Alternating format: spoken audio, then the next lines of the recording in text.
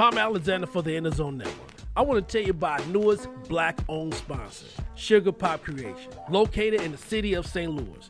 They're offering things like sweets, custom games, and parties. Sweets like chocolate-covered strawberries, pineapples, infused cakes, custom games like dominoes, checkers, chess, parties like Girls Night Out, and tent parties at Sugar Pop Creations. You can find her at Facebook, Instagram, Twitter, all under Sugar Pop Creations LLC.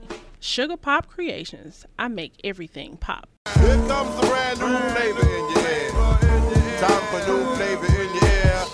Welcome to the A-Train Show. Radio personality Isis Jones. I appreciated being appreciated. Sometimes that little thing alone can go a long way where somebody says, yeah, we might need you. And better yet, it was time. You know, I think the climate in St. Louis is good. We always talk about the negativity, and I always have a tendency to bring a lot more positivity to the situation. So I think y'all needed me. On the In the Zone Network. City to city, state to state, worldwide, you are listening to the In the Zone Network. This is it.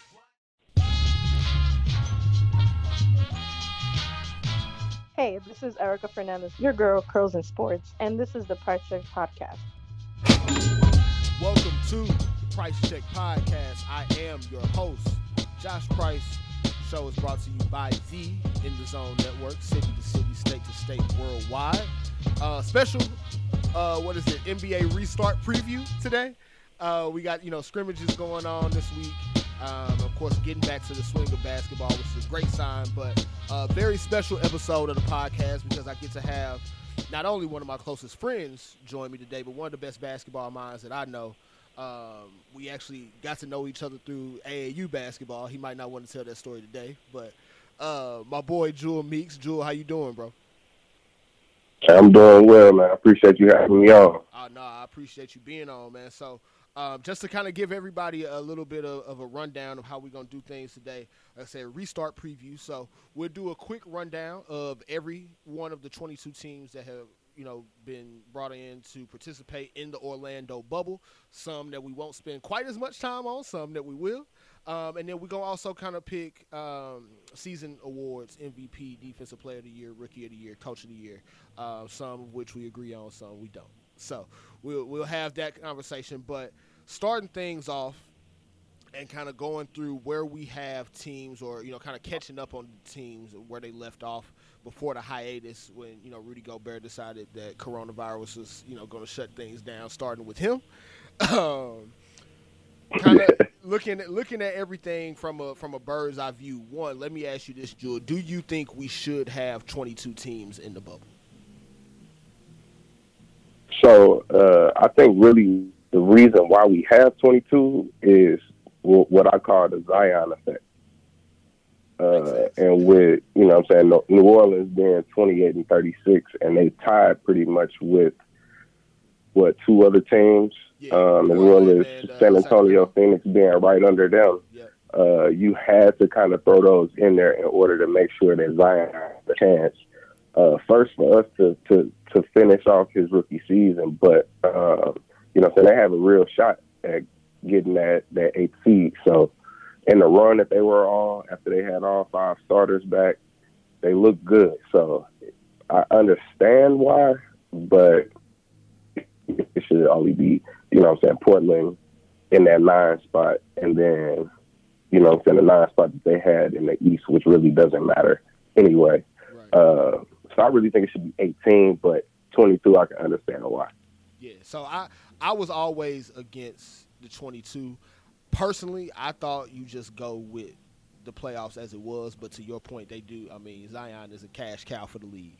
So even though he's only played 19 games this year, he's already on the cover of 2K. They already have him in the Rookie of the Year discussion, which we'll touch on a little bit later too. So switching gears. And I mean, with them first 20 games, he scored 20 in every game. So you kind of want to see. Yeah. You don't want to see those superstars get left out. So it all makes sense, man. And he's a superstar already. I guess to the league's defense and also to New Orleans' defense, I think if Zion was healthy all year, they would have been a solid playoff team. personally. Easily. But easily. We'll see. We'll see how this plays out now that the bubble is in full effect. So starting with Portland and New Orleans and some of the teams that I have listed in what's considered the bottom tier as we go through these 4 tiers of teams out of the 22. And I know there's a few of these teams, or maybe 1 or 2, that you don't necessarily feel like you would consider in the bottom tier. Maybe some teams that are in higher tiers that you want to drop down to this bottom one. But out of, Memphis, Portland, New Orleans, Phoenix, and San Antonio in the West, is there any one of those 5 that you feel most strongly about to get the 8th seed?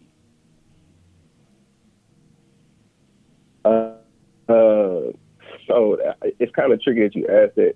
If you're saying strongly, I think that Memphis having 3.5 games or 2.5 games up already, that's probably the only reason why I would feel strongly about them. But with Portland getting their 2 Twin Towers back, and they are already second in the league in block shots, just with Hassan Whiteside, and you add Nurk back, you add Zach Collins, then that front line looks a whole lot similar to the Lakers. Yeah. You know what I'm saying? And you see what kind of problems that caused teams in the paint because nobody really guards inside out anymore. So talent-wise, I would probably say Portland is the team that I'm looking strongly at, but with Memphis already having those game advantages and you only need to win 2. I'm sorry, you only need to win 1 in a playoff game situation, in order to, solidify that 8th seed. It looks real good for them right now. Yeah, and I guess we can remind everybody too that with the way the bubble structure is working, whoever finishes in that 9th spot, as long as they are within 4 games, they get a 2-game 4 playoff, games. but the 9th seed team has to win 2 games before the 8th seed wins 1. So, to your point, I think Memphis has the advantage. Honestly, man, I think Portland can catch them. Portland's road to catching them is a little tough, but I can't bet against Damian Lillard. And I don't know if I should bet against Skinny Melo, bro. Melo went out and shaded the Zuzums and Wham Whams and is out here looking like a new man. No, for real. He was definitely moving his feet on defense. What was it, yesterday or the day before that they played? So it's like I said, they have a big enough lineup that it can scare teams because they 2 guards, can give you 60 together on any night, and they might be able to do it by himself if Dame get going the way he needs to. So, and he was on a crazy streak before, the season got shut down. I think he scored like 50 in 4 out of their last 6 games or something like that. Dame was on the tear, man. Like, yeah, I know, like, I put a lot of respect on Dame's name just off of the strength of what he did to OKC and to close them out with the wave and the stale face and all that. Like, that was savage. Like, that was savage. But, like, he really looked like a man on a mission, and he was just really trying to will them to the playoffs himself, even, before everything got stopped. So, I think and even to speak on that, like, what I'm saying, with this only being 8 games before a playoff situation happens, you got to rely on chemistry that's already there. Right. And Portland probably has some of the best camaraderie out of any teams because of the leadership, with Lillard and McCollum. So that's a team to watch for sure. Yeah, especially if they get in. I think that they could definitely take the Lakers 6 to 7 games versus Memphis is going to be a sweep. Yeah, it's heads and beds for Memphis. It's over with for them if they get in. New Orleans may sneak one, maybe, but I think Portland would not only have the size, but with the Lakers missing Rondo, Avery Bradley, it becomes that much harder to guard a Damian Lillard and C.J. McCollum. So I think we're on the same page with Portland there. For those of y'all just joining us, this is the Price Check Podcast on the In the Zone Network. I got my boy Jewel Meeks on the line today. So switching gears over to the East, Brooklyn, Orlando, Washington. They're all just sacrificial lambs at this point, right? Yes, absolutely, bro. It's gonna be so we get 8 games, and then they'll have 4 games in the playoffs. Whoever gets that spot, because Milwaukee's gonna beat them probably by 20 to 30 every single game in the playoffs. Right. It's not gonna. It's a shoe-in for that first round for Milwaukee. Yeah, I mean, at this point, if you Milwaukee, you might just commit to playing Giannis maybe 24, 25 minutes a game, just save the legs for the next round, because you're not gonna necessarily need him to go off something crazy to beat whoever they end up with. Because I fully expect Orlando to end up at 7. Right, because of Brooklyn's injury situations, which I can agree with. Yeah. But honestly, I don't even think you have to commit Giannis to 24 minutes and put a limit on it, because the game will be over by then, regardless. Yeah. So, I mean, it's going to be real bad for whoever ends up in that 8th spot. A part of me was hoping that Brooklyn decided to let Kevin Durant play. I knew that was a long shot in the beginning. But just a little piece of me was hoping that would be like a little wrench in the plan of everybody else in the East. But KD he's not gonna step out and take that risk just yet. So you know why? The whole reason why is because there was still a possibility that he's looking at Giannis in the first round.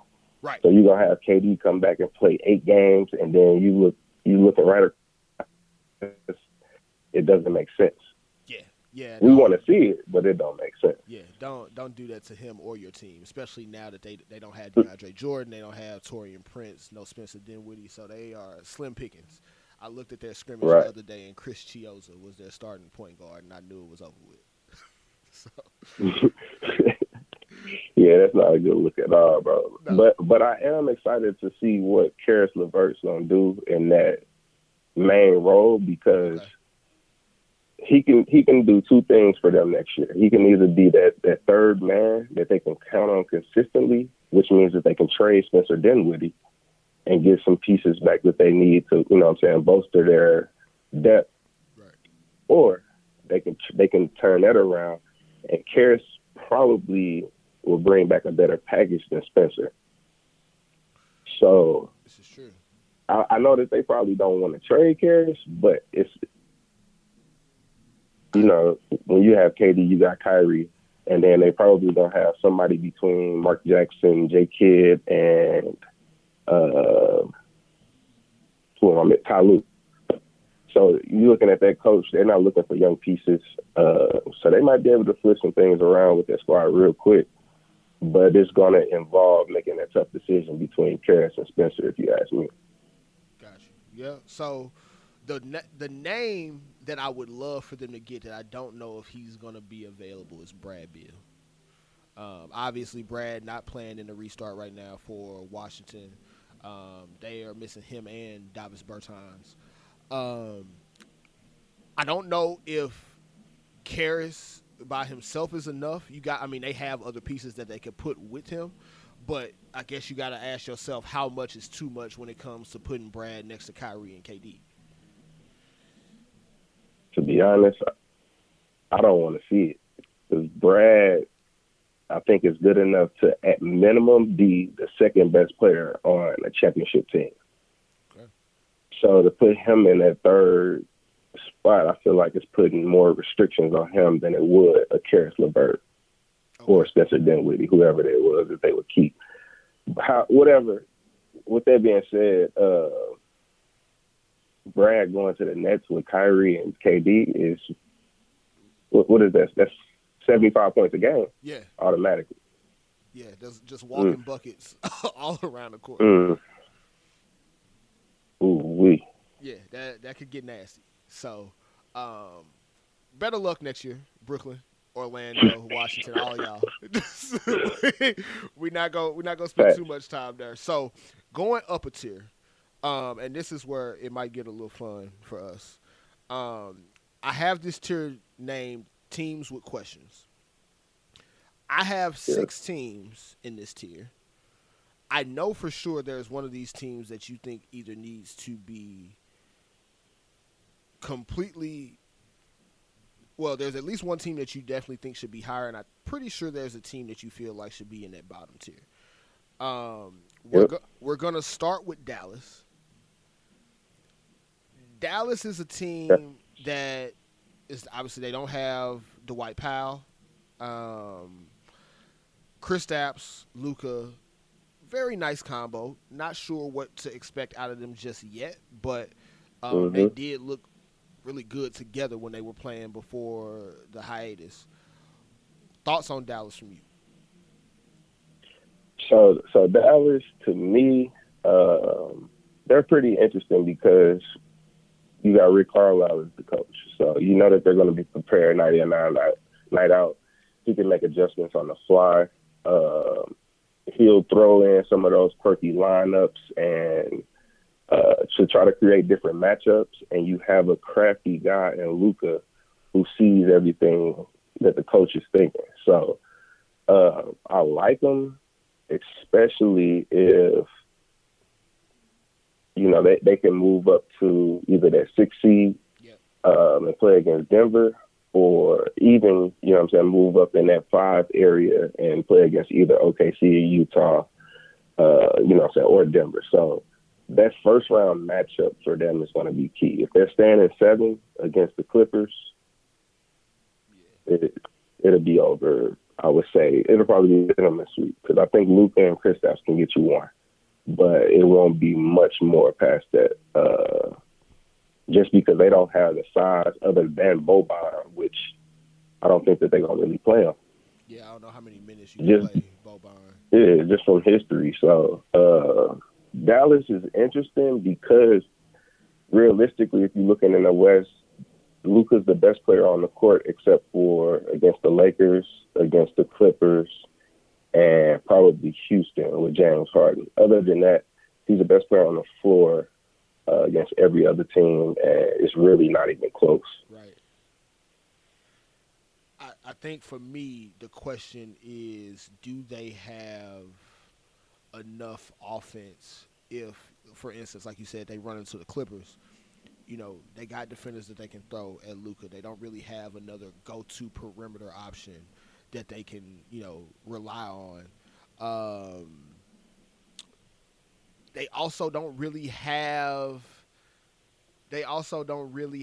like the right defenders to defend a team like the Clippers or like Houston, because you got Dorian Finney-Smith who can guard, you know, the other team's best offensive player, but outside of that, you don't really have another lockdown guy that you can lean on. So that's where things get a little tricky for them. I love everything that I see out of Luka. Glad Porzingis is back healthy and really playing well. I think those two are going to be real dynamic together. It's just it's probably a year too early for them, in my opinion. I agree. The only thing that I will say is I'm not worried about their offense at all. So that, you know what I'm saying, they were number 3 in points per game. They were number 4 in rebounds, and they're number 1 out of every team in the NBA in 3-pointers made. So scoring is not going to be a problem for them at all. But missing Dwight Powell, missing Cauley Stein, and then not having that other guy that can lock down on the perimeter, I mean, unless they're scoring 130 points a game, there's no way that they'll be able to get enough stops in the playoffs to win. Yeah, definitely. That is the voice of Jewel Meeks. You're listening to the Price Check Podcast. Now, continuing with teams with questions, I got Indiana here. Indiana doesn't really have quite as many questions now because we know news came out today that they will be without Sabonis, who is about to undergo foot surgery for plantar fasciitis. So I'm assuming he's going to miss the bubble in whole. He's not going to be able to come back. Indiana was a team I didn't have very high hopes for anyway, especially before we knew that Oladipo was going to come back and play. But, you know, having Oladipo, who's coming off a pretty significant injury and, you know, rehabbing, not having Sabonis, not to mention where they are in the standings, they're probably going to end up with either Miami or Boston, and I don't like that either of those matchups for them. Yeah, I would agree. I was actually a little bit higher on Indiana before the news came out today, because with Oladipo back, I like Brogdon being healthy. He was going through a lot of nagging injuries before, the shutdown happened. So for him to be healthy, Oladipo possibly healthy, and then having that tandem in a pick and roll with Sabonis, it would have been crazy. Because he can pass off the short roll, all of that. So he really opens up the middle of the floor in their offense. Without him, it's going to be tough against Miami. It's going to be tough against Boston. It's over for them if they play against Philly, but we'll get to them. I'm pretty sure in a second. But, yeah, man, Sabonis, that hurt more. I mean, that kicked them while they were down pretty much, because they're just getting Oladipo back, and then for him to go down, it just really sucks. Yep. So on to another team with a pretty significant injury, Utah Jazz. Currently in the 4th spot in the West. Not going to have Bojan Bogdanovic. Obviously, you have Donovan Mitchell, you have Rudy Gobert, them trying to repair their relationship after the whole coronavirus thing.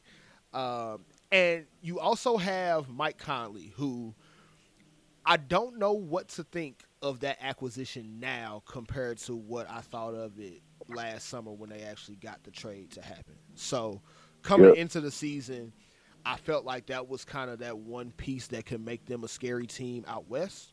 But since he's gotten there, the fit just hasn't seemed right. And I don't know if that's on him starting to kind of hit that decline that older point guards hit, or if it's just, a system and overall fit thing with the rest of the pieces there.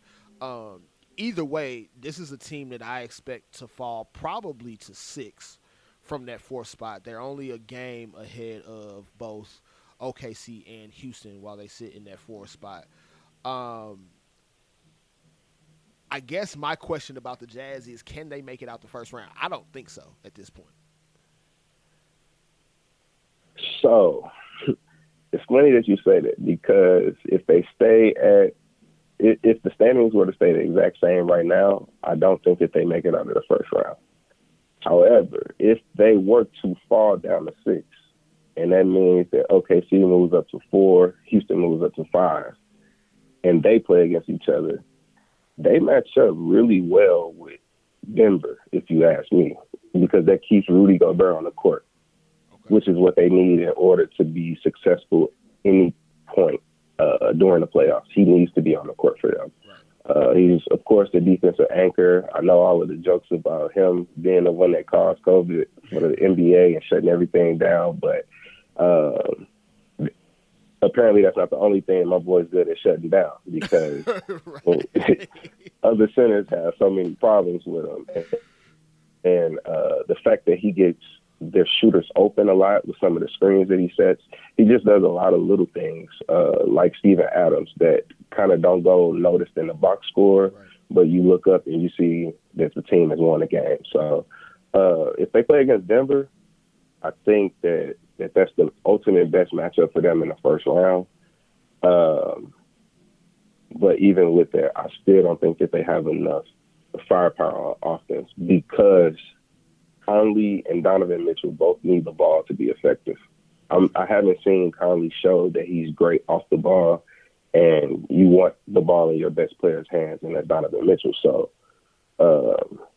it doesn't look really good for Utah right now. No, not at all. I do agree with you, though. I think Denver is a better matchup for them. I just think when it comes to playoff basketball and you just need to be able to rely on somebody to get you a bucket, yes, it's going to be harder for Jokic to do so against, Gobert and having to take that matchup on. But I trust Denver a little bit more to be able to score the points necessary to win a series. Now, if I'm being honest about my thoughts on both of them and their ability to contend, I guess we'll touch a little bit on Denver a little bit later. But I don't necessarily know that from a seeding standpoint, either of them really, have a good road ahead. because there's some matchups that Denver really they can't see in the first round, and if they do see him, it's only going to make that second round matchup tougher because if we're looking ahead, that 2-3 matchup with them and the Clippers is not one that's favorable for them. Yep, I agree with that 100%, bro. Like, if you put Denver as the 3 seed in the East, I have totally different feelings about them as far as how far that they can go. But because they're in that West and you have those two monsters in LA, I mean, it's going to be tough for pretty much any other team outside of them if we're looking at that Western Conference.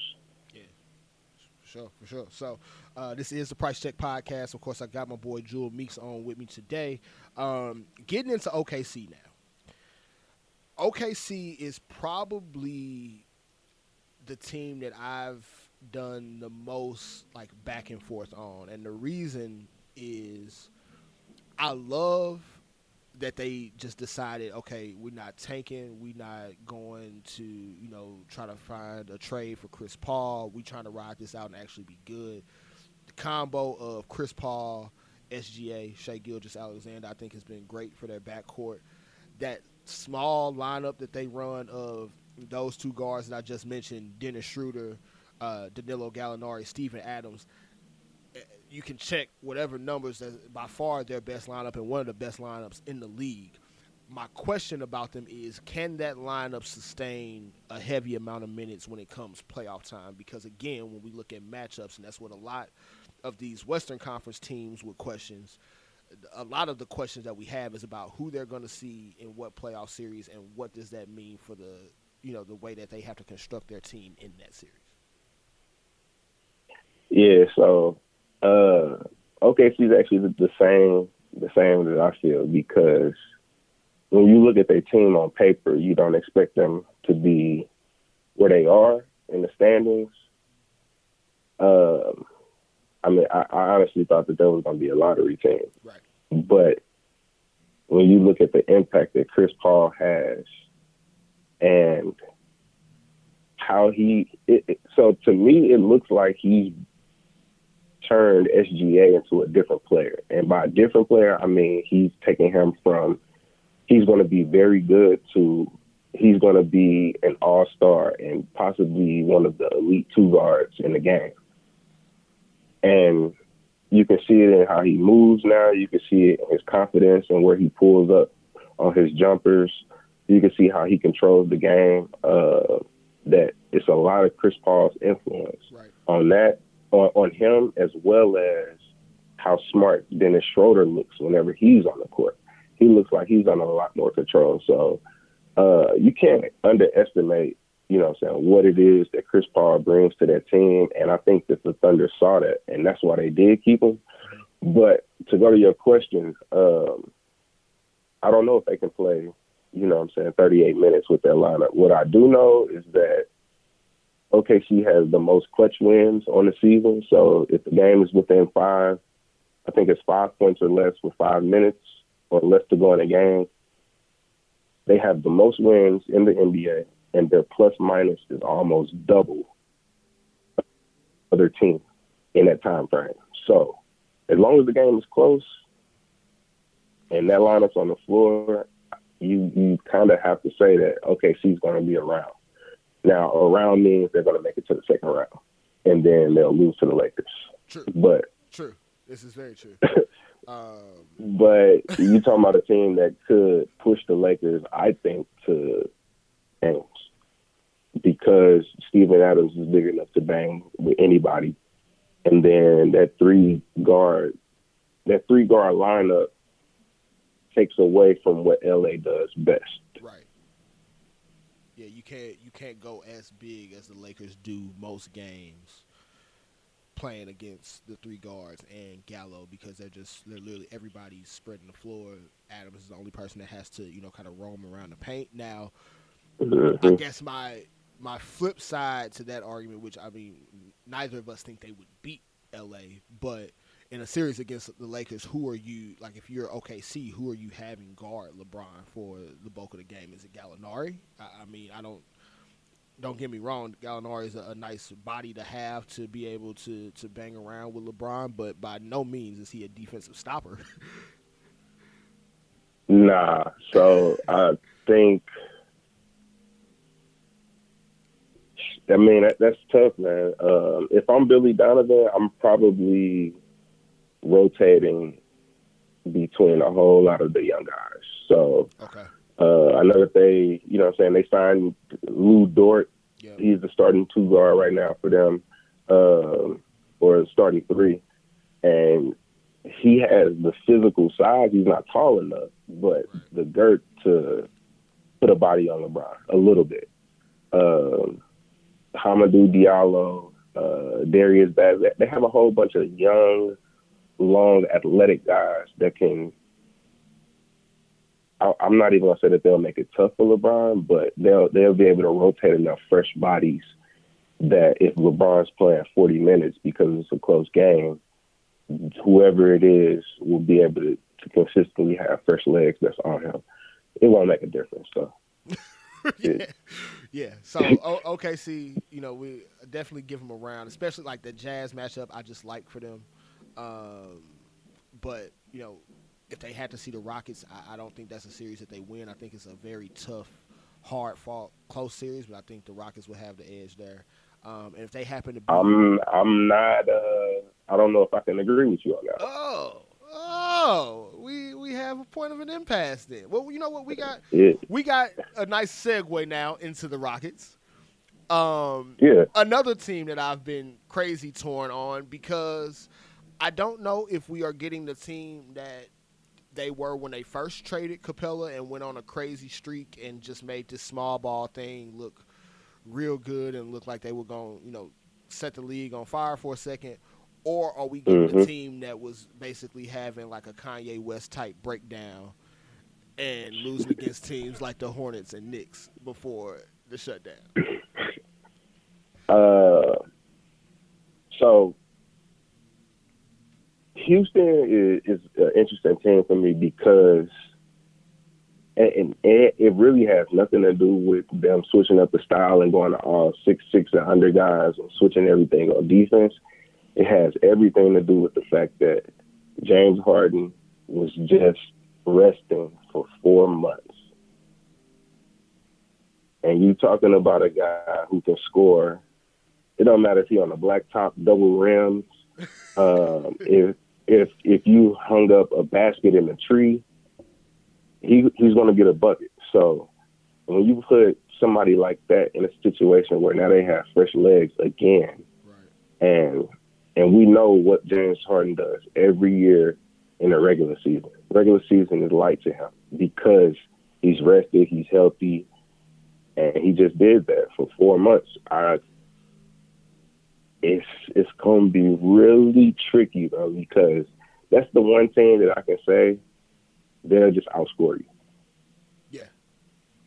And you have to believe it. Yeah, when you got James Harden and Russell Westbrook, like, those two could very well get you anywhere between, 55 and 70 points together on a given night? So No, not on a given night. You can count on that every night in the playoffs. Put it in the bank. It's going to happen. It's going to happen, bro. You're going to get at minimum 50 points from Russ and James every single night because at minimum, Russ going to give you 20, and at minimum, James is going to give you 30. He's been giving you 30 for the last 3 years. This is true. So I know if I had to, and I know we had this conversation too, if I had to pick a dark horse team in the West, that would probably be it. Now, it has to be. Do I feel great about them? Probably not, but the same questions that I have about them could be flipped onto the teams that they would have to face. So, like, the matchup that they would have as it stands right now would be the Denver Nuggets.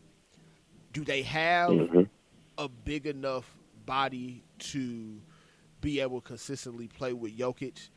Not necessarily, but Jokic also lost a gang of weight dealing with COVID and the shutdown, PJ Tucker can probably bang with him at this point. I mean, he can bang with him. He's not 7 feet, but he can bang. PJ will bang with him. So is that enough in the course of a 7-game series to slow down a team like Denver? It just might be, considering that they don't really have, outside of Jamal Murray, and depending on, and I don't even know if Michael Porter Jr., he's not even practicing right now. Right. They don't have that perimeter go-to guy like Houston has with 2 former MVPs on their team. So we also talked about the potential matchup with the Thunder. I like Houston in that matchup. I just don't think that the Thunder would have the ability defensively to slow down Houston enough. And I think the Rockets would beat the Jazz. I just don't want to see that series. I've seen it. Yeah, I would prefer not to see that again this year. Yeah, we've seen that movie before. It's going to look, Donovan Mitchell's going to dunk on somebody and yell, maybe get a game or two. And then the Rockets are just going to win the series like they do every year that they run into the Jazz. It's just, death taxes and the Rockets beating the Jazz in the playoffs is kind of the guarantees in life at this point. So, last team, and of course, for those of y'all just joining us, this is the Price Check Podcast. I got my boy Jewel Meeks on today, special guest. Last team in this tier of teams with questions, a team that I picked at the beginning of the season on this podcast to represent the Eastern Conference Finals. Represent the Eastern Conference in the NBA Finals, the Philadelphia 76ers. Yes, sir. We saw them play a scrimmage earlier today, and I got to say, when their starters were on the court, they looked like the team that I picked to make it to the finals. Now, when it came off, a little bit different story, but at the same time, this is a scrimmage, not one of the seeding games or one of the playoff games. So, all right. My question to you about Philly is, what Philly team are we going to get? So, is it okay for me to fanboy right now on the pod? I know that we're supposed to have some certain unbiased opinions when we're giving out these analysis. But, let it out. Fan out, bro. Look, we can do whatever we want to. Nah, shit, bro. I'm gonna say that I agree with you though. I think that we're gonna see the team that you had projected to come out of the East. I think that's who they are deep down inside. At the beginning of this season, I felt like they were trying to fit Al Horford into what they were trying to do instead of looking at what would be the best way that we can play the game. And that should have been Al coming off the bench to give, Joel, because Joel comes out in the first 5 to 6 minutes every game anyway. Right. So if you're coming back in with Al Horford, that's, a starting level center replacing Joel, which is where they have the biggest drop-offs every year. Whenever he's off the court, that's when Philly turns into the process. Right. So, with Al coming off the bench now and moving Ben over to the 4 and my boy shooting threes now,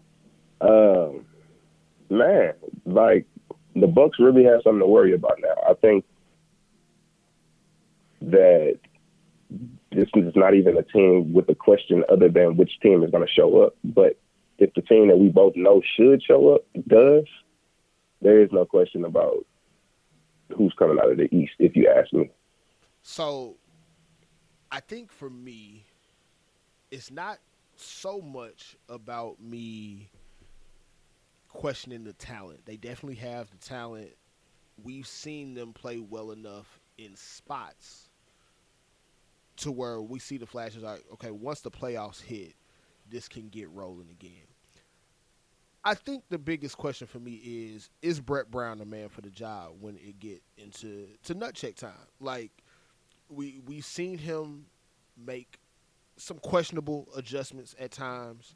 We've seen him maybe not go with the right, people or personnel in and out of the games and in the times that he needs to. So I just don't know if that is going to be what does them in. Because, again, based on what I saw today, talent-wise, they can play with anybody. especially if you think about them potentially having to see a Boston or Miami in the first round.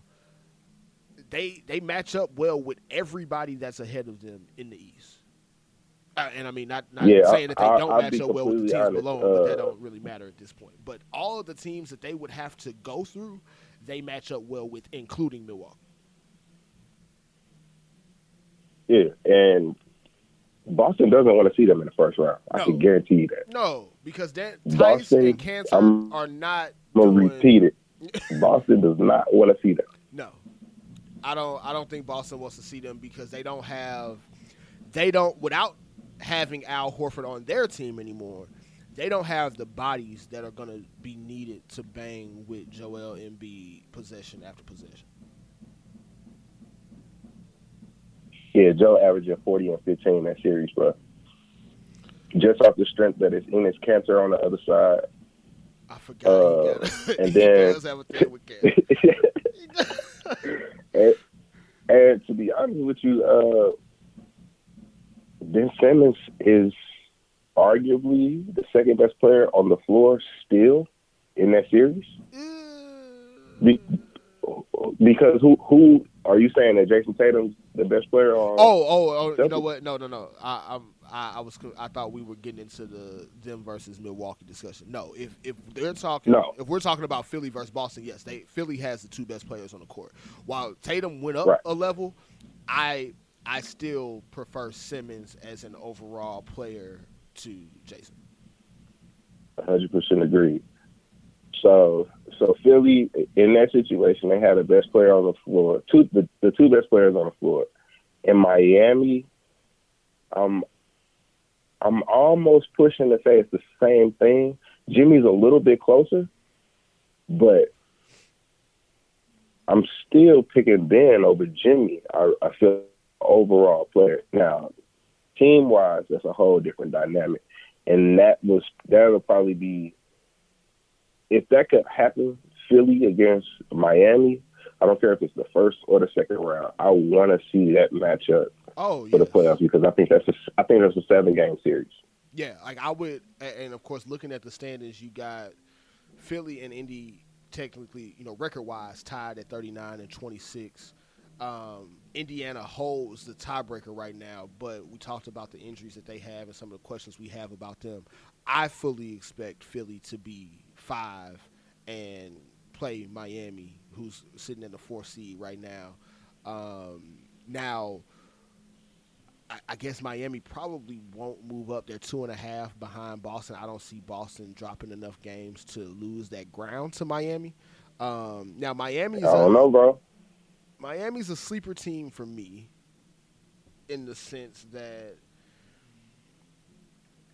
and we'll get to them a little bit in the next tier, because I personally thought, at least from what we saw before the shutdown, Miami showed me that they could go toe-to-toe with just about everybody in the East, Philly included. Now, where that becomes an issue is Bam is really the only body that they have that could, in some ways, go toe-to-toe with Embiid.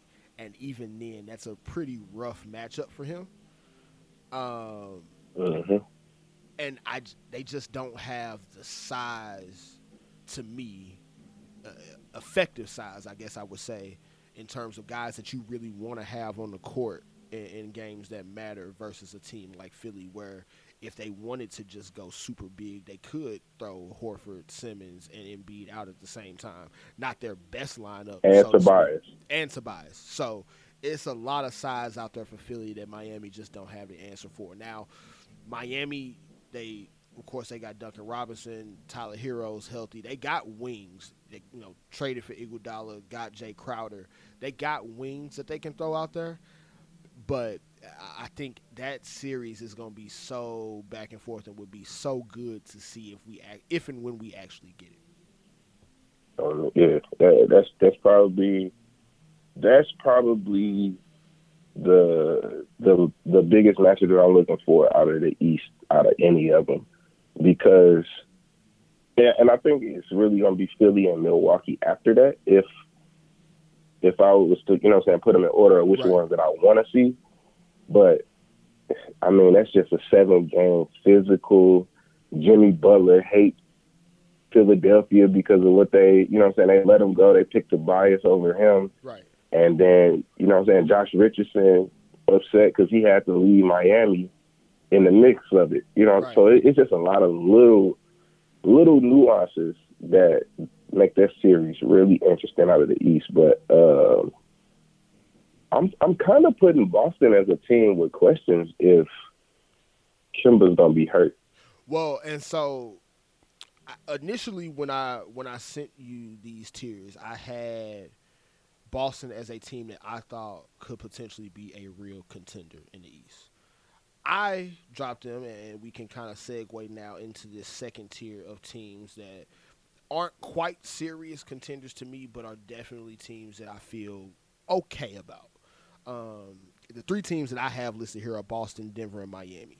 We talked a little bit about Miami. I think Bam is like just a Swiss Army knife, and he can do just about everything that you need him to do on a basketball court. Like I said, love Duncan Robinson. Love what they get out of Kendrick Nunn. Of course, I love the energy that Jimmy, gives that team and the type of fight he kind of plays with and gives that team. Do I think they could win the East? Probably not, especially considering the matchups that they probably have. So if Miami stays at 4 and they have to see Philly, even if they get past Philly, that's nothing short of a 6-game series at the minimum. It's got to go 6 or 7 games. I don't see how you play 6 or 7 games against Philly, then go out and beat Milwaukee. Sorry. I don't see that happening. I like Miami. I think they're probably a piece, maybe 2 away, depending on what the pieces are. But I like what I've seen out of them so far this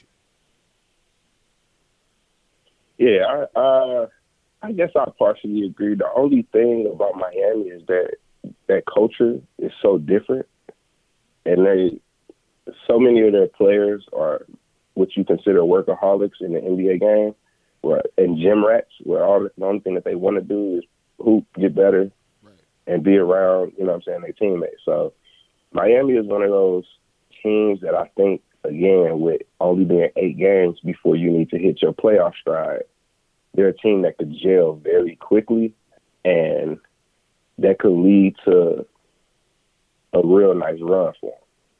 Now, that means to the Eastern Conference Finals, and then, like you said, they play against Milwaukee. I think that they match up really well. It's just, what is Bam going to have to go through if he's the one that's guarding Joel? Because he's going to have to turn right back around and then guard Giannis. Right, and that's the key.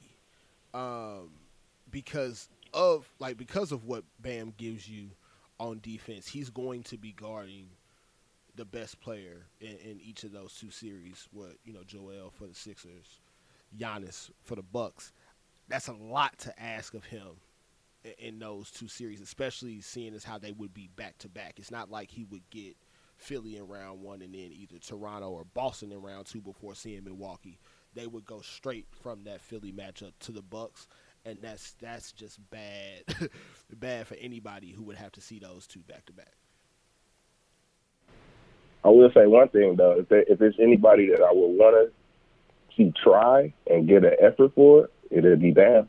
Yeah, definitely. I think that I liked him coming out of Kentucky, and I think I was hoping for him that he didn't go to a bad situation and kind of be forced to play a role that he wasn't meant to play.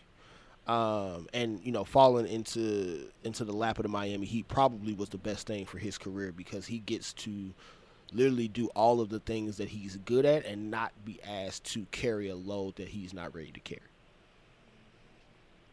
I would say yeah, because that man, I don't think there's a ceiling on him.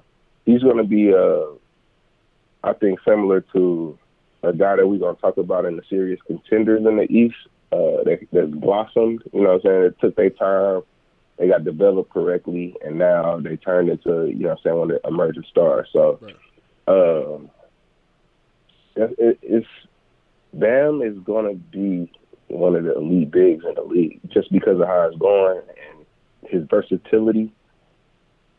To me, he's going to be a more offensive-minded Draymond Green type, and that's crazy. I mean, he's already a famer. I think Draymond's already a Hall of Famer. So you gonna add offensive game to that? That's scary. That's kind of nuts. That's nuts. So moving from Miami to Boston, who we kind of talked about in relation to Philadelphia and that potential matchup.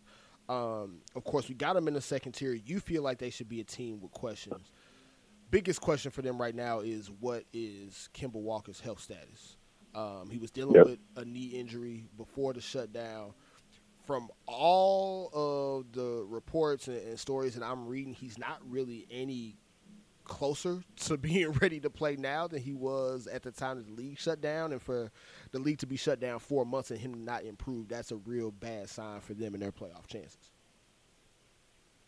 Yeah, man. I'm starting to try to figure out like what's going on in Boston with their point guards, because you're looking at Isaiah Thomas, he got hurt. Kyrie, he got hurt. Now Kemba's hurt. It's like we talk about Madden curse and other, you know what I'm saying, curses in different sports. And what's up with Boston and point guard, bro? Like, is this normal, or am I looking too far into it? What's going on? You know what? The Boston point guard curse might be a real thing. You might have to hit the internet with that one. The Boston point guard curse is real, because by the time Rondo got out of there, he was dealing with injuries and just a quote-unquote bad teammate. Isaiah Thomas got ran into the ground with his hip. Kyrie has always been somewhat injury-prone, but it definitely got worse in Boston than it was in his years in Cleveland. And Kemba was a pretty consistently healthy dude up until now. So that, you might be on to something, bro. Now, the only thing I would say is Kemba did play. No, so wait, the Team USA, were they doing like qualifying games last summer? They were doing the world champ. Oh yes, was it the world championships or the qualifying games? Either way, they were in. They was in China, right? Yeah, they were in China. Where everything went down. Yeah, so. So and Kemba was there. So maybe that has a little bit to do with it. He didn't get to get off his feet the way he normally would in the summer. True. But, I mean, that's a big question for me, man, because if Kemba's not there, you're looking at Jason Tatum as really the only consistent one-on-one creator. Jaylen Brown will give it to you, but he hasn't shown it to us on a night-in, night-out basis the way that Jason Tatum has. True. So, Kemba is big for them, but they do have Marcus Smart, the dog. He's gonna sit down on anybody on defense, so that kind of helps. And he's been shooting a three this year for sure. So I just don't know if I see them as a contender in the East, man. And the one thing that I didn't take into account in considering them as a potential contender was they also don't really have kind of what we were alluding to in a matchup with Philly. They don't really have the size or, I guess, consistency down low to, kind of hang around with the Phillies, or hell, even Miami with Bam, or Giannis, Brook Lopez, and those guys in Milwaukee. Tice, as good of a defender as he is, he's still a little bit undersized. We know in this Canada, we've seen his movies before. He can't guard a graveyard. Robert Williams, he's still young. Grant Williams is a little undersized. So, you don't really have that perfect five-man to go with some of the lineups that you can throw out there with, the three wings of Tatum, Hayward, and Brown, or, if you're going with both guards and, a combination of those wings with Kemba and Marcus Smart. Yep. You don't really have that lockdown defense or that rim protection in the post. I'm also a little skeptical of their bench overall. Who, Boston? Yeah. Outside of Marcus Smart, when he's coming off the bench, it's a little light to me.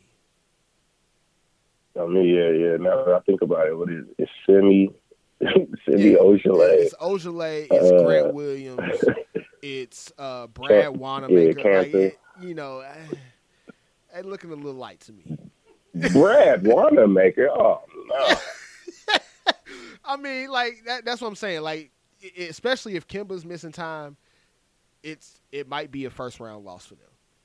If Kemba is missing that Philly series, and that was already a bad matchup with him, if he's missing that series, go ahead and count Boston out. As much as I hate to say it, Jason Tatum repping St. Louis, repping the home team, but I can't pick them in any series right now. I'm picking them over Indy. Well, yeah, I would pick them over Indy, but outside. So of that, if for whatever reason they can stay at 3 and Indy fall to 6, they're gonna make it to the second round, and then you'll be looking at Toronto, who we'll also get to a little bit later because we got some disagreements there. But again, this is the Price Check Podcast. You're listening to host Josh Price. I got Jewel Meeks on the line with me.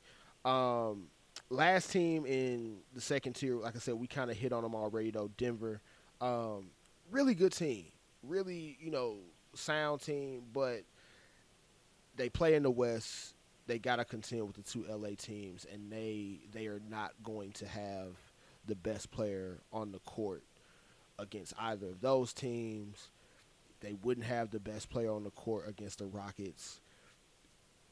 I guess they got the best player on the court with the Thunder, maybe if you consider Jokic better than Chris Paul at this point. And I guess with the Jazz, they might have the best player on the court, but even then, that's a bad matchup for them. So it's just literally the terrible luck of the draw for them being the third best team with two juggernauts in your conference. Yep, I agree with that. And honestly, I'm a little disappointed because – and I'm sure I'm not the only one, but everybody wants to see what Michael Porter would do for that team. Yes. Because the only thing that they're missing really is a wing go-to scorer. Right. If they can have somebody that, here, get the ball, let's ISO this side, we need a basket. And I mean, that was the whole reason that he was drafted. So for him to not be practicing, I don't even know if he's there. Do you know if he's in the bubble? So I believe from what I read earlier, he is there in the bubble, but he is not practicing with the team. So he's not even practicing. Yeah, like he's not practicing. I understand no scrimmage game, but he's not even practicing. Yeah, so it's looking real rappish for them too. So yeah, on to the series. It would have been nice to see that. Yeah, it definitely would have been. I'm really hoping that he can get healthy for them because I think, like you said, it would be real fun to see them with a go-to scorer where you can use Jokic's playmaking and let him play off of somebody that can be the primary scorer and let him get his points as kind of a second option almost. Because if Jokic happens to be either your second best player or your second go-to scoring option, you're in pretty good shape at that point. But him having to carry the load that he carries right now, I think that's just too much for them. I mean, I'm hoping that the coaching staff is the ones that told him that he needs to lose that weight because we're about to give you the ball on every play. Yeah. I think he's that good. I think that he should have a say in every single possession that they have, and if they do, Denver will be a lot more successful. But with Will Barton, Jamal Murray, those guys, they get trigger happy. So right. I just don't see. I don't see how it works for them. But if they can figure that out, man, Denver can surprise some people because Jokic is just different. He is. Now, I guess before we get into the series contenders, and I kind of last question on Denver, if they see the Clippers in round 2, could Jokic just going ballistic for a series be enough for them to get over the hump? Or is that even possible for him to go ballistic on a team like the Clippers? Is yes to both of those questions. And the reason why is because so to me, Jokic is in that Dirk mode. Okay. if he could go, you know what I'm saying, Dirk from, what was that, 09 or 2010, one of them? 2011 when they won against Miami. 2008. Oh, are you talking about the MVP year? I'm talking about when he beat the Heat. Oh yeah, 2011. When Dirk. Yeah, okay, 2011. If he can get in that mode and really just go ahead every possession, I'm gonna dictate what happens on this offensive end. Nobody on the Clippers can guard him. Trez is too small. Zubac doesn't have a clue. And so then you saying you're gonna put Kawhi or Paul George to guard him in the high post or the low post, which means you're gonna have to send a double, and he's the best passer in the NBA at his size. So he can go there, and he has enough of a supporting cast where if he's kicking it out and Jamal Murray is open, Gary Harris is open, Will Barton is open, and they're knocking down shots, it changes everything. This is true. I think for me, I question even if he's going crazy, like, and by crazy I'm talking about like 30, 35 points, somewhere between 12 and 15 rebounds a night. Even if he's doing that, you still have to get so much out of your Will Bartons, Jamal Murray's, Gary Harris. And going up against Kawhi, Paul George, I just don't see that being realistic to expect much out of those guys. But I could be looking at it wrong. I'm telling you right now, if Jokic averaging over 30 on the Clippers in a second-round series, that's not good for the Clippers, bro, because he's still going to average 8 to 10 assists. Like, that's going to happen because they're going to have to send doubles if you average a 30. You telling me you just going to let them eat on the block, which is possible. You can go ahead, you get yours, and nobody else scores. They can go that route, and then that means he's going to have to score, 45, 50 points a game, which I don't think he's capable of. Right. But if you telling me that he's getting 30 and they're sending double teams, I'm telling you that Denver Nuggets have at least 2 wins in that series, and probably 3. That's the one. I think that's the one matchup in the West that's real interesting to me because of that wild card aspect of what could Jokic do against them. What does the supporting cast do with having to go up against Kawhi, Paul George, those guys? So that one would definitely be an interesting series. So done with the second tier. Last of the tiers, the serious contenders. There's 4 teams in this group. 3 teams that we don't have to spend a whole So there's 3 teams that we don't have to spend much time talking about. The Milwaukee Bucks, head and shoulders the best team in the Eastern Conference. At the time that play stopped, they had a record of 53-12. We were legitimately asking at different points of the beginning of the season, could they realistically win 70 games? And I mean, they probably wouldn't have, considering they were at 12 losses already to get 82 games, but they were pretty damn close. They got, reigning MVP, a guy who could very well end up winning MVP again in Giannis. Coach Bud has them playing out of their minds. We don't need to spend a whole lot of time with Milwaukee. 2 LA teams. Mm-hmm. LeBron and AD for the Lakers, you know what it is. 49-14, best record in the West. 5.5 games up on the Clippers. We saw them the last weekend before play got shut down, beat both Milwaukee on Friday night and the Clippers that following Sunday. LeBron making his MVP case loud and clear with those 2 games. The Lakers obviously have been able to kind of impose their will and playing a little bit more of a physical and big style where teams like to go small. Again, not a whole lot of time we got to spend on them. Clippers, Kawhi Leonard, the Claw, PG. They haven't had their entire team all year, but when they have had all their guys, they look like the team that we thought they were. Mm-hmm. Getting into this last team that I want to include, Toronto Raptors. I put Toronto as a serious contender because, one, they're 46-18 record, third best record in the entire league. They lost Kawhi Leonard, yet didn't miss a beat. Pascal Siakam took yet another leap and a step up. Fred VanVleet, taking on that load and kind of stepping up as well. They've had guys in and out of that lineup, and it has not seemed to matter. Now, the argument against that is, of course, it was the regular season. You're not getting one team for, a 7-game series. I get all that. But I think how they play defense, how they play as a team, and also with the bubble and kind of something that we mentioned earlier with teams that have chemistry and play well together, this is the epitome of that to me. Now, do I think they would definitely beat Milwaukee? There's some questions about that because you don't have a Kawhi to throw at Giannis this time around. But I think they have a really good shot in that series. But I turn it over to you because I know you feel otherwise.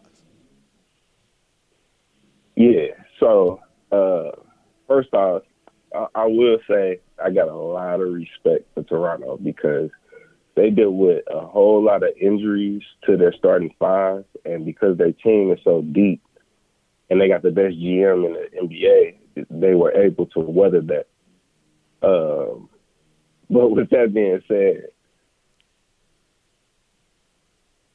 they went 7 games with Philly last year with Kawhi. And he had to hit one of the most memorable shots in recent history in order to send them to the next round. True. So, it's like you said, it's not the regular season. Things change within the flow of the playoffs, and you need a guy that you can consistently say, I'm going to get him the ball. He's going to give me 30 tonight. I can count on this 30 tonight, and we'll figure out the rest from there. They don't have that. Pascal is great.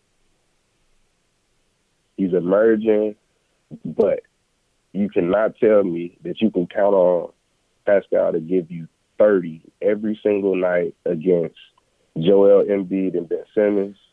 You can't tell me he's getting 30 a night against Giannis. You can't tell me he's getting 30 a night against Bam and Jimmy Butler. And to be honest, I don't think he's going to get 30 a night against Jason Tatum and Jaylen Brown. So they're a great team. Nick Nurse, as we'll get into later, is probably a top 3 coach in the league already. Yeah. And he's going to make adjustments. He's going to go boxing 1 if he needs to, triangle and 2, whatever he needs to do in order to get a win. I get all of that. But I just don't think that they have enough when you look at the of the East, and then you can't even look at the West because I don't think that they can beat 3 teams out of the East off top, even though they're the number 2 seed. So matchups will play a lot into what happens with Toronto. Yep. They're either getting Orlando or Brooklyn, which is probably going to be Orlando. They're going to get Orlando in the first round. Probably going to be a gentleman's sweep like it was last year. Now, when they get to round 2, again, if things kind of stay similar to what they are now, you're looking at either the winner of Boston-Philly or just Boston because we don't expect Indy to beat them. Right. I think them and Boston is a series that is a little bit more of a toss-up than what people would probably give it credit for. Most people would think the Celtics would win that series. But you also have to factor in that Toronto, they have Marc Gasol, they have Serge Ibaka. If they want to continue to throw minutes at Chris Boucher, they can do that.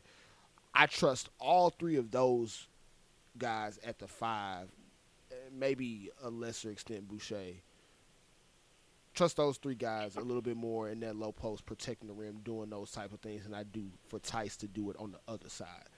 Now, granted, Boston has a lot more guys that can go get a bucket, but you also have Van Vliet, Kyle Lowry, where, yes, Marcus Smart is going to guard one of them, but if you don't have Kemba Walker, it's not like he was a lockdown defender anyway. That other guard is going to be able to get their looks. So, I don't know. It's a team that I feel like we can't count out and can't discredit because of the depth and the quality of depth that they have. But looking at what Siakam did in the playoffs, at least the start of the playoffs last year, I am a little concerned there in him being your go-to guy. But I think they have enough to be able to get to the conference finals regardless of how some of that plays out. See, it's interesting that you say that because I actually think Boston matches up better with them without Kemba. Because they're big. They're going to be they're bigger guards versus Van Fleet and Kyle Lowry. So you got that's Jason Brown. It's Jason Tatum and Jaylen Brown and Gordon Hayward mixing up, you know what I'm saying, at that off guard position. And they're switching anyway.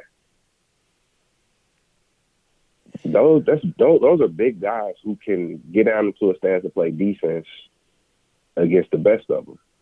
So I think that they match up a little bit better without Kemba. But the thing is that then that makes it a little bit easier for Toronto to play defense on the other end. So right, because it is a toss-up match. It is a toss-up match, but they do not want Philly to stay in that. No. I don't think. No, like I think where it becomes a problem for them is, okay, so if they the two, Philly beats Boston in round one, you have to see Philly again in the second round. They have the size, but that takes away much more from their offense than it does for Philly's offense. And I don't know over the course of that 7-game series how you make up for not having that Kawhi option to lean on offense, especially if Siakam isn't giving you the same type of numbers he gave you in the regular season. So a lot of me picking them as a contender is kind of banking that Siakam doesn't look like the Siakam we saw last year. But you telling me that you banking on Siakam to give you 30 a night in the playoffs? 25. maybe 25. I don't know 30, but if you look at how he gets his points, I don't know that he has to score 30 as long as the rest of the supporting cast is doing what they're supposed to. That's just my opinion, though. And what I'm just more so thinking, and it could be just because I'm thinking about last season, but they had a 30-point scorer a night in Kawhi Leonard, and then you had Siakam giving you anywhere from 16 to 25. And the rest of the team, we trying to figure out, you know what I'm saying, where we getting our points from. Yeah. And their team is exactly the same minus Kawhi Leonard. Right. I don't see how they go 7 games with Philly. I don't see how they go 7 games. They might be able to push Miami to 7 if they're not hitting their threes, but I mean that's the number 1 3-point percentage shooting team in the NBA. So yeah. I don't know if you're banking on that either. This is true. So, gun to your head right now, NBA Finals matchup. Who your teams you picking? I'm going Lakers. Sixers. Yeah, I'm gonna go Lakers, Sixers.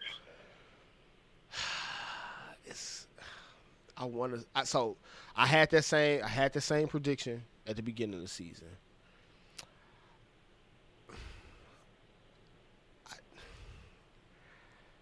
I think I gotta go Milwaukee and Lakers. I'm sorry. I think AD will be too much for the Clippers. And I think this just might be a different Giannis than what we saw last year. I think this is a different Giannis than what we saw last year, especially knowing that they literally had a 2-0 lead and saw the conference finals just literally like fall through their hands after that. I think this is a little bit different Giannis. Plus, I saw video of him the other day taking step back threes and not missing. That's scary to me. But was there any defense out there? There was not. But to develop that confidence to be able to do that, he's already improved his 3-point shooting, which we'll kind of touch on in a little bit too. But he's improved 3-point shooting this year versus last year. Him having the confidence just to want to take the shots, I think that could be scary. I'm just saying, if my boy trying to take step back threes in the bubble, Ben Simmons and Joel gonna let him shoot that. Does that mean he's not dominating in the paint? This is also true. So everybody in the NBA gonna take that. Giannis, go ahead, take 8 threes a game, my boy. You're shooting 30%, so you might get carried away here. Yeah, you got to look at it that way. That's the voice of Jewel Meeks. You're listening to the Price Check Podcast. So we've run through the bubble teams and kind of our outlook on those teams. So before we wrap up, we got to get into our picks for the different season awards. Now, we're just running through MVP, Rookie of the Year, Coach of the Year, and Defensive Player of the Year. 2 of these, it will start with Coach of the Year. 2 of these we pretty much are unanimous on. Coach of the Year, Nick Nurse in Toronto. I know you mentioned not thinking that they were a serious contender, but regardless of if their ability to contend is serious or not, Nick Nurse has done a very serious coaching job there, and to lose, arguably, a top 3 player in the league, and to just be able to run it back and keep that thing moving, that's a hell of a coaching job for him. And I don't really know. Like, there's obviously other guys that, kind of come to mind. Like, I think both Billy Donovan in OKC and Taylor Jenkins for the Memphis Grizzlies, I think they've both done a hell of a job coaching this year. But Nick Nurse is definitely the answer for me. Yeah. Nick Nurse, by far, has been the best coach this season because, like you said, they got the 3rd best record in the league, which nobody would have guessed. Even with them playing in the East, like, it's ridiculous what they've done. The pieces rotated in and out of the lineup. You've had numerous guys, as I stated before, out of the starting lineup that's been hurt for like 10+ games.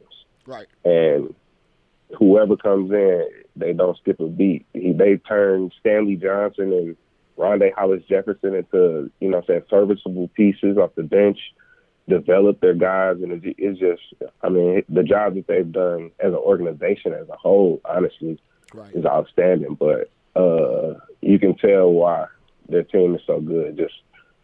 Every game that you go into, you have to think that you got the best coach on the floor. Facts. And he's showing his worth, man. So, Coach of the Year, we're going with Nick Nurse. Rookie of the Year next. Young Ja. Yeah, look, Ja Morant, man. God. Like, man. I don't know what else you have to say. It's been pretty clear all season long. I know, again, they wanted to throw Zion in the conversation, but I can't justify giving – you can't – put it like this. If you could not give Joel Embiid Rookie of the Year he played, I think it was like 35, 36 games, you definitely can't give Zion Rookie of the Year playing 19. As great as he looked in those 19 games, Ja had his team in the playoffs, and he had Memphis, as a playoff team when we thought they probably were going to be a lottery team again. So I got to go with Ja. Yeah. Ja is, he's already like one of the players you have to watch. Right. You know what I'm saying? Like you can't blink if he's on the court. First, because he's so fast, but if he gets to that launching pad, you're in awe of what could actually happen. I think he has probably the most highlights that are missed dunks that I've seen out of any player in one season. Dude, because I mean the dunk that he almost made on Kevin Love. Oh my goodness! Even Kevin Love said that could have ended his career. So, bro, Kevin Love tried to help him up after the miss, bro. Yeah, like I can't believe you actually just did that, sir. And I actually was in the building the night he played in Phoenix and got the dunk off over Aaron Baines to basically call game. So, oh my goodness, God, like that. There is an athleticism. Like he reminds me of like prime Derrick Rose, Russell Westbrook in terms of just pure ability to jump out the gym as a point guard. Yeah, bro, but he's a rookie though. Yeah, so and that's the scary thing. He hasn't even put on the weight that he will. It's gonna be scary once he's able to take those bounces and then hit that trampoline. Ooh. Yeah, and I'm excited to see what he does in the bubble. I know, if they do make the playoffs, they're not really getting out of round one, but still excited to see what he's capable of, having that time off and being able to enhance his game a little bit more. So, on to a little bit more tougher decisions here. We'll start with Defensive Player of the Year. Yeah. I'm splitting hairs here, but I'm going with Anthony Davis, and here's why. 2.4, basically 2.5 blocks a game, stealing a half a game, and the Lakers are night and day different in terms of how good they are defensively with him versus where they were at last year without having Anthony Davis. Now, some people may attribute that to him also being able to play next to, Dwight and JaVale and having that size. But I think when you watch the Lakers and the eye test of what he does in enhancing that defense, it's a night and day difference versus where they were without him. I understand, and I definitely hear the argument for who I'm sure you're about to pick, but my pick has to go to AD. So, I mean, the points that you make for AD are extremely valid because the Lakers were, after Lonzo got hurt and LeBron got hurt, the Lakers were terrible on defense. Right. Even when LeBron came back, the defense was atrocious and all of that. But I think that Dwight Howard has a little bit more to do with the total team defense and the credit that we're getting. He has just as much credit as Anthony Davis should in what he does for our defense. Whereas Giannis, who I'm picking for Defensive Player of the Year, I'm a stats guy, so he's leading the NBA, the total NBA in defensive rating.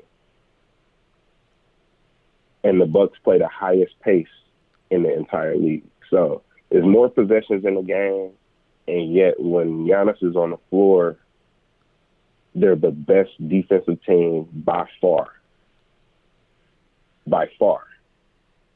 in the league. And it has a lot to do with his length, versatility, his paint protection.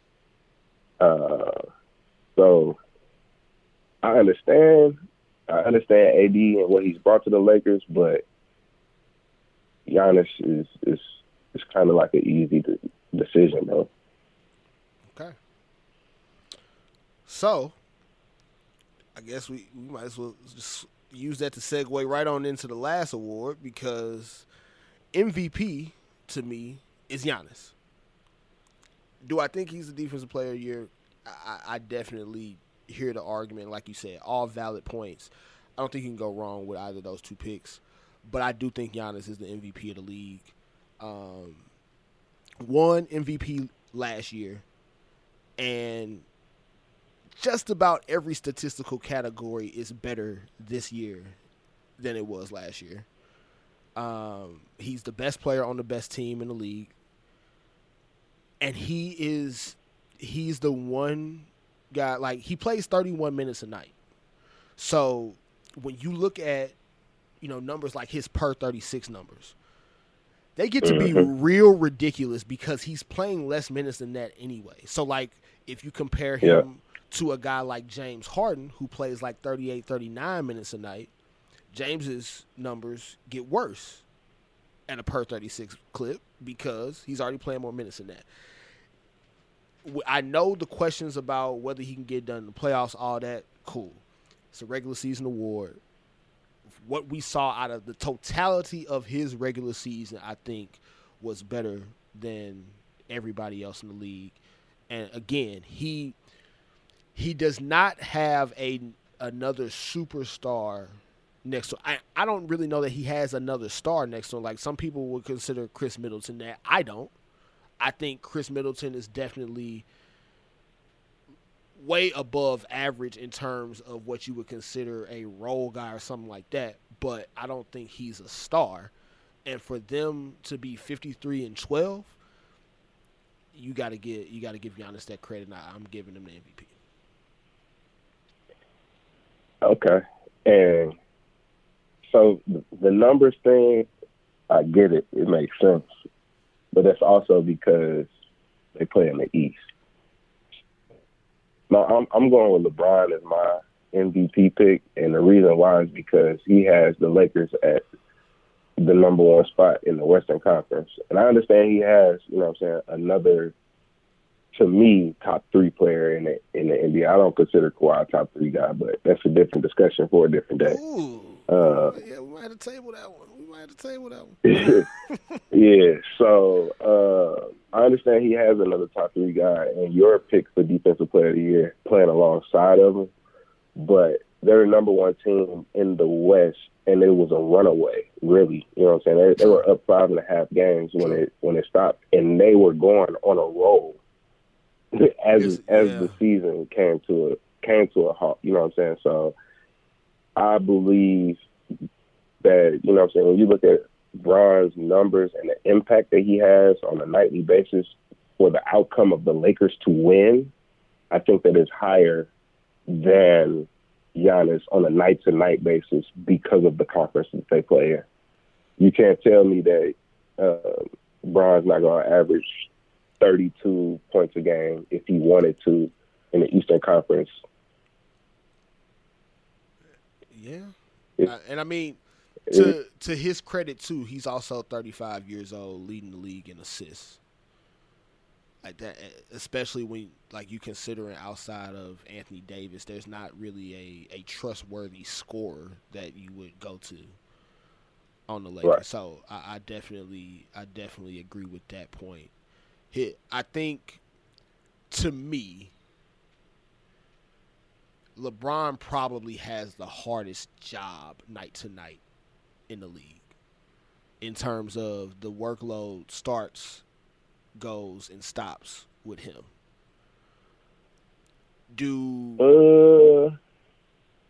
I understand what you're saying. I think there's a couple other guys that have a little bit higher workload. Luka, for one. Yeah. Dame is another one. I think that they have a little bit more on their shoulders, just because realistically, though, like, you can go 5-6 straight possessions if you Bron and say, AD, get on the block, and I'm gonna throw it down to you, and I'm gonna go stand in the corner. You can do that, and you can get a bucket on 3 to 4 out of those possessions. Whereas the other guys might not be able to do that.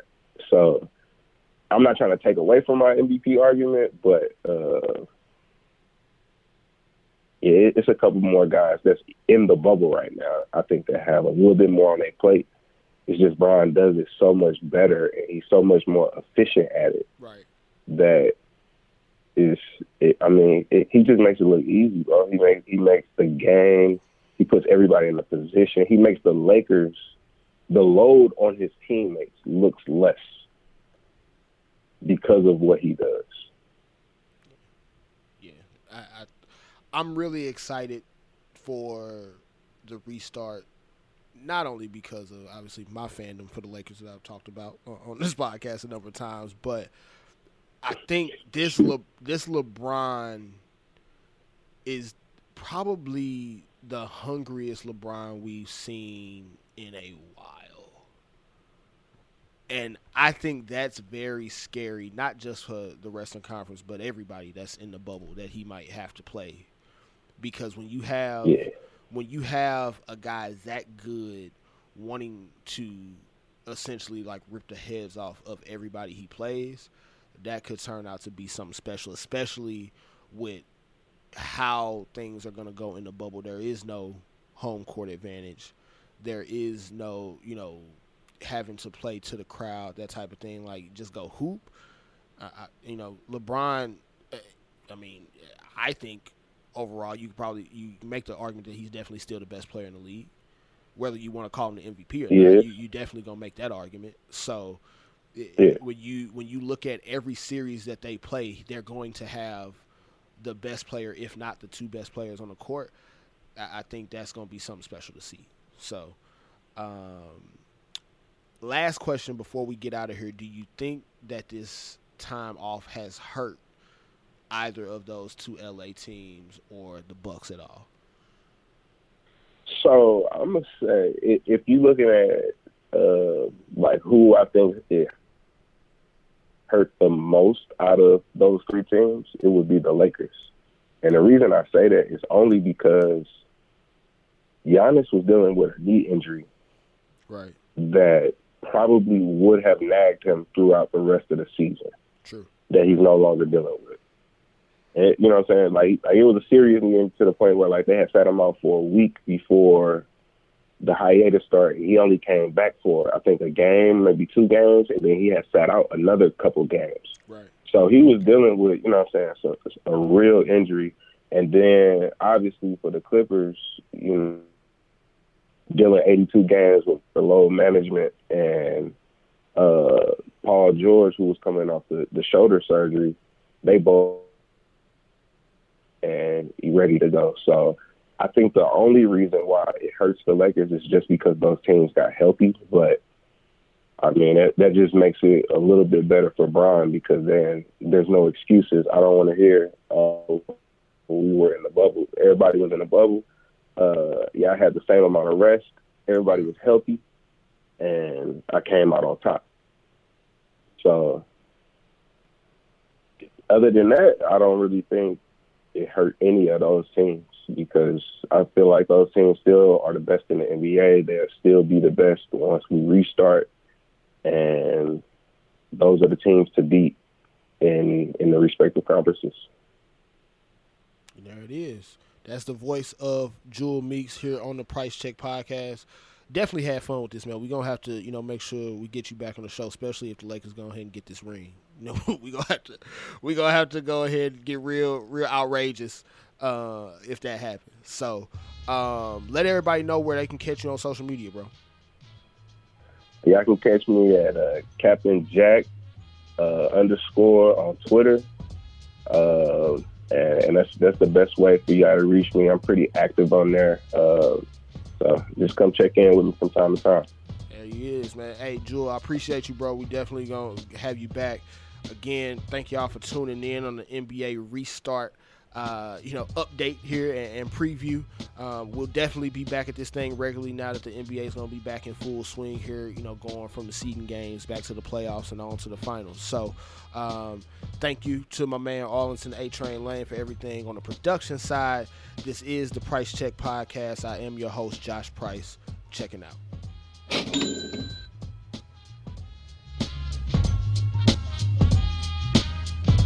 Hey, this is the A-Train, Arlington Lane from the A-Train Show, and you're listening to the Price Check Podcast.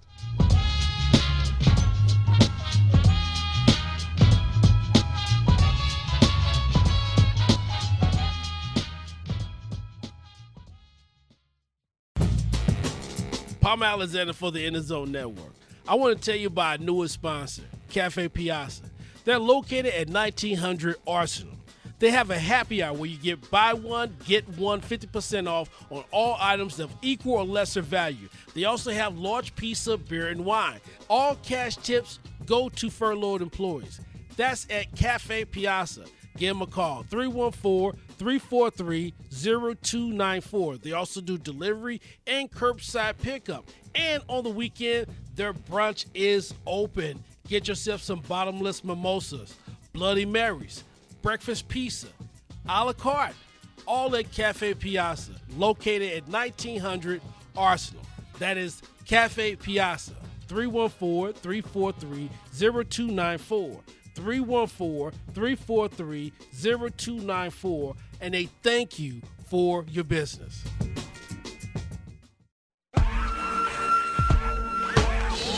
Palm Alexander for the Inner Zone Network. I want to tell you about our newest black-owned sponsor, Sugar Pop Creation, located in the city of St. Louis.